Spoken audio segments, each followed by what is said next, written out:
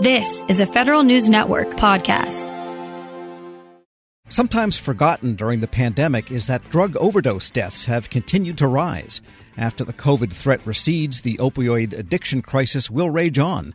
That's why the Drug Enforcement Administration puts a lot of resources into its periodic drug take-back days. In fact, the next one is tomorrow. Here with a look behind the scenes, the acting DEA Administrator, D. Christopher Evans. Mr. Evans, good to have you on.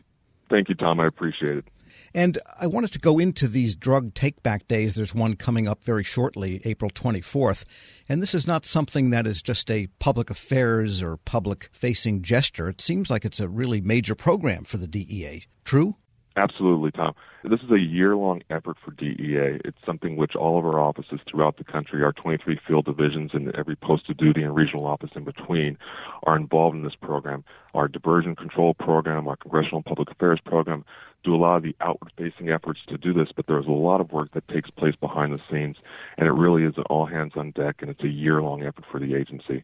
And we want to make sure the services we provide to the public are ready to go, are convenient, and are able to make sure the services are good when we carry this out. And we can get into some of the details in a moment, but I wanted to ask you about what you have seen in the whole opioid issue during this pandemic, because I think people don't often realize that the DEA has a big regulatory role in legal drugs like opioids, as well as the illegal traffic. You're correct, and that's one of the aspects of what we do that's a little unique that people really don't understand or don't realize as part of what we do. Our diversion control program helps provide for the scheduling of controlled substances, including those for legal use, and they help register individuals who handle controlled substances. So that regulation portion of DEA is a site which people often don't see. But right now, with what's going on with the opioid epidemic and overdose deaths in this country, that's a critical element of what we do, and it's one of those things that directly aligns with the Take-Back program and the efforts we're going to have this weekend. And the opioid illegal use or misuse or over-prescription and overuse and so on, that has not abated like so much other activity during the pandemic, has it? No, it hasn't. In fact, the numbers we've seen from the CDC for the last year and the data we've seen estimates up to 85,000 overdose deaths in this country, and that's a record number. It's a number that we didn't expect, and people expect with the pandemic that those numbers would have gone down, but in fact it's the opposite. The overdose deaths numbers have actually increased during the last year, and so it's something we're trying to continually address partners in the prevention and treatment folks as well as those in other parts of the community to make sure we can do everything we can to try to get those numbers back going the other direction. And in the take-back days, do people turn in opioids? I mean, I know people that have had surgery that have gotten a prescription and they have said, gosh, this is an awful lot of pills, probably more than I really want to get into because of the possibility of getting addicted. So is that one of the major categories that gets dumped back into those bins? Well, that's one of the categories that gets dumped back into the bin. We don't go through and track and identify whether people are turning in opioids or if they're turning in cold medicines. It's one of the things that we want to make sure we provide an opportunity for people to bring whatever unused, expired, or unwanted medications that they have, and they're able to drop it off. The one caveat in the category that we can't take is liquids and then sharps and syringes, and we're not able to take those. But for any other category of medicines, we're willing to take those, and we want to make sure people get those out of their medicine cabinets and they're safely disposed of. But do you go through what is dropped off kind of as a sampling to get an idea of the trends of what people are turning back in or not using? No, we don't. One of the things that we want to make sure with the effort is that it's as convenient as possible for people, and what we can do is safely dispose of it. So for making sure that we're able to do that for the safety of the people dropping off as well as the safety of the people who are handling those things, we don't go through and try to categorize them. We want to make sure that when we get them, we properly container them and make sure they're disposed of safely. So it's not something where we're going through and categorizing and trying to do an analysis on what everything is that's being dropped off. And how do they get disposed of? Well, we actually use an incinerator and work through an approved process that's taken place to have those items burned at a level which makes it safe for the environment. So we actually have special sites which we have to take those medicines to, and that's one of the things that's unique about the program, is that we are able to collect them, take them to a location where they're safely disposed of and incinerated in accordance with environmental protection laws, and to make sure that we can dispose of them in the best way possible for the environment. So that's one of the critical things that we like to point out to folks, is that not only are you keeping your house safe, but you're also doing the best thing for the environment in terms of the way that these are being destroyed and taken care of. We're speaking with Chris Evans. He's acting administrator of the Drug Enforcement Administration. And in the Take Back program, you have partners in the corporate world also? We do. One of the things that's important about this is we do partner up with people throughout the country, whether it's the state or local government, pharmacies like CVS or authorized collectors to help us as part of this Take Back mission. Every day we have this available and we're going through, but we already have a number of sites registered to go through and to be able to process this and help us through. So pharmacies, law enforcement, medical community are all part of the process we're going through. And really at this time we already have more than 4,800 sites set up to help us across the U.S. And the disposition boxes or the drop boxes, they are marked as DEA? They are. They're marked as DEA, but again, one of the things that we do is we partner with local efforts throughout. So there may be police departments or other areas where they have drop-off spots where we work with them and they are able to collect those things and turn them in. So you will see DEA markings, but one of the things we want to make sure that people understand is we want every day to be Take Back Day. We want to make sure that people understand that there's also an opportunity for them to dispose of these things in their local community. And there are law enforcement entities across the country as well as some of the other places where people locally can drop these off. We know there's over 11,000 sites throughout the country that are authorized to have permanent collection boxes. So we want to make sure that people know that we partner with the local communities and this is something that they can take care of. So again, every day can be Take Back Day, but we really try to push it on these 2 days a year.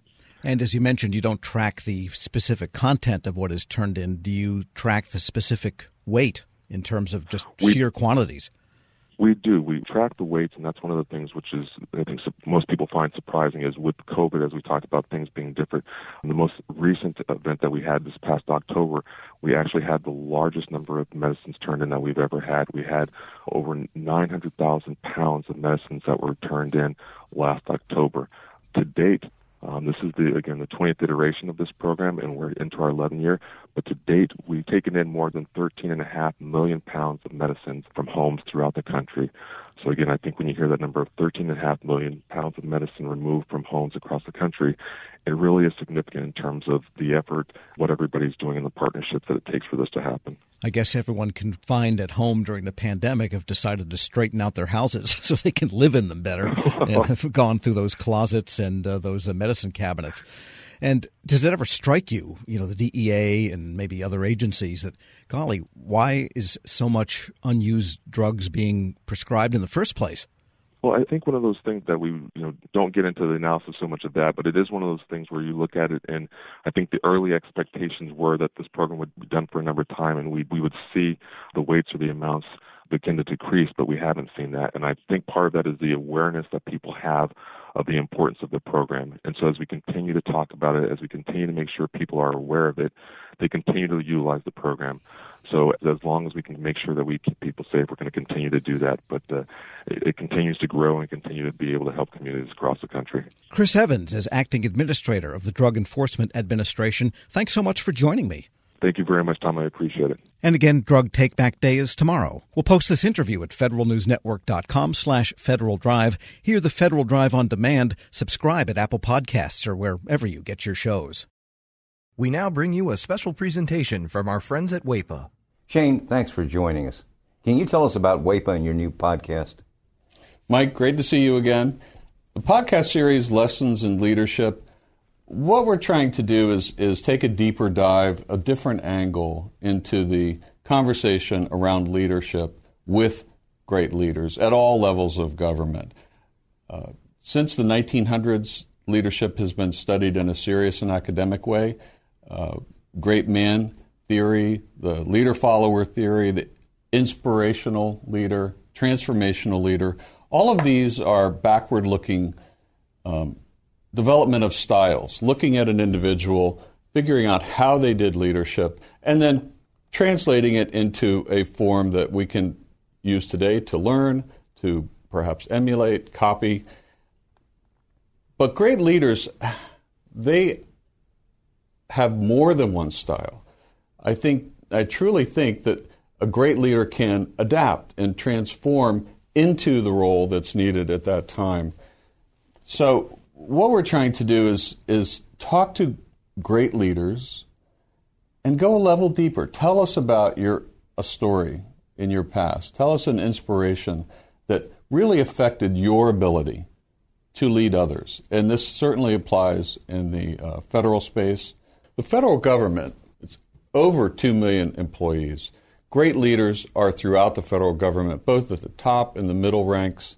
And what we want to do is ask them to pull inside their memory, pull inside their personal history, find those moments in time when they were changed, they were inspired, they learned something about leadership from another person, perhaps it was from themselves, and they brought that to the workplace, and they inspired others and became great leaders. So that's what we're trying to do with the podcast.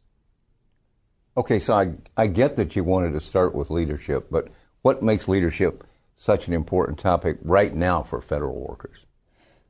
Great question. Leadership today is tested like never before.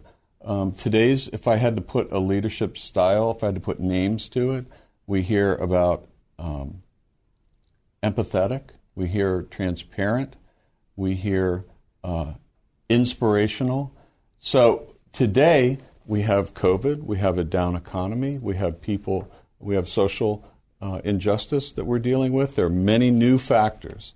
And it's drawing like never before on a leader's ability to pull from within themselves and adapt to the current change. So leadership today is almost brand new again. We're taking all kinds of different styles, attributes, learnings that leaders have.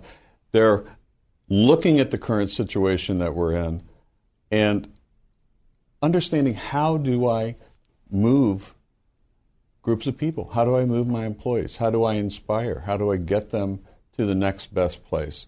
So I think leadership today, this conversation is extremely relevant, perhaps more relevant than it's been in several decades. You know, we talk about an employee's personal route to growth, but what role does the management side have in this? I think in the federal government, it's a little bit different than it is in the private sector. My father was a civilian federal employee. He joined the federal government in the 1960s. John Kennedy, he was inspired by ask not what your country can do for you, but what you can do for your country. He had opportunities to go in the private sector. That notion of service inspired him. It inspired an entire generation. I would like to think that call to service, which is unique in the federal space, in the government space, still exists today. Well, that about says it all, but is anything else you'd want the audience to know about you personally or WAEPA as an organization? I have been around the group affinity insurance world for 3 decades. This is my second major organization that I've led. And I will tell you that we impart this feeling, you mentioned it, Mike, about service, this notion. We serve those who serve. And I will tell you that it's refreshing. It's a blessing to be there. And I have so much respect for civilian federal employees at every level of government. In this podcast, we're hoping to talk to leaders which are similarly inspired and can share their learnings over a lifetime. And this will be useful information for anybody in government service. Grab a 30-day free trial of Live by Live Plus, and you'll get unlimited skips, commercial-free music, and all of the podcasts and live streaming events you can handle. Visit livexlive.com/podcast1 to learn more and start your free trial.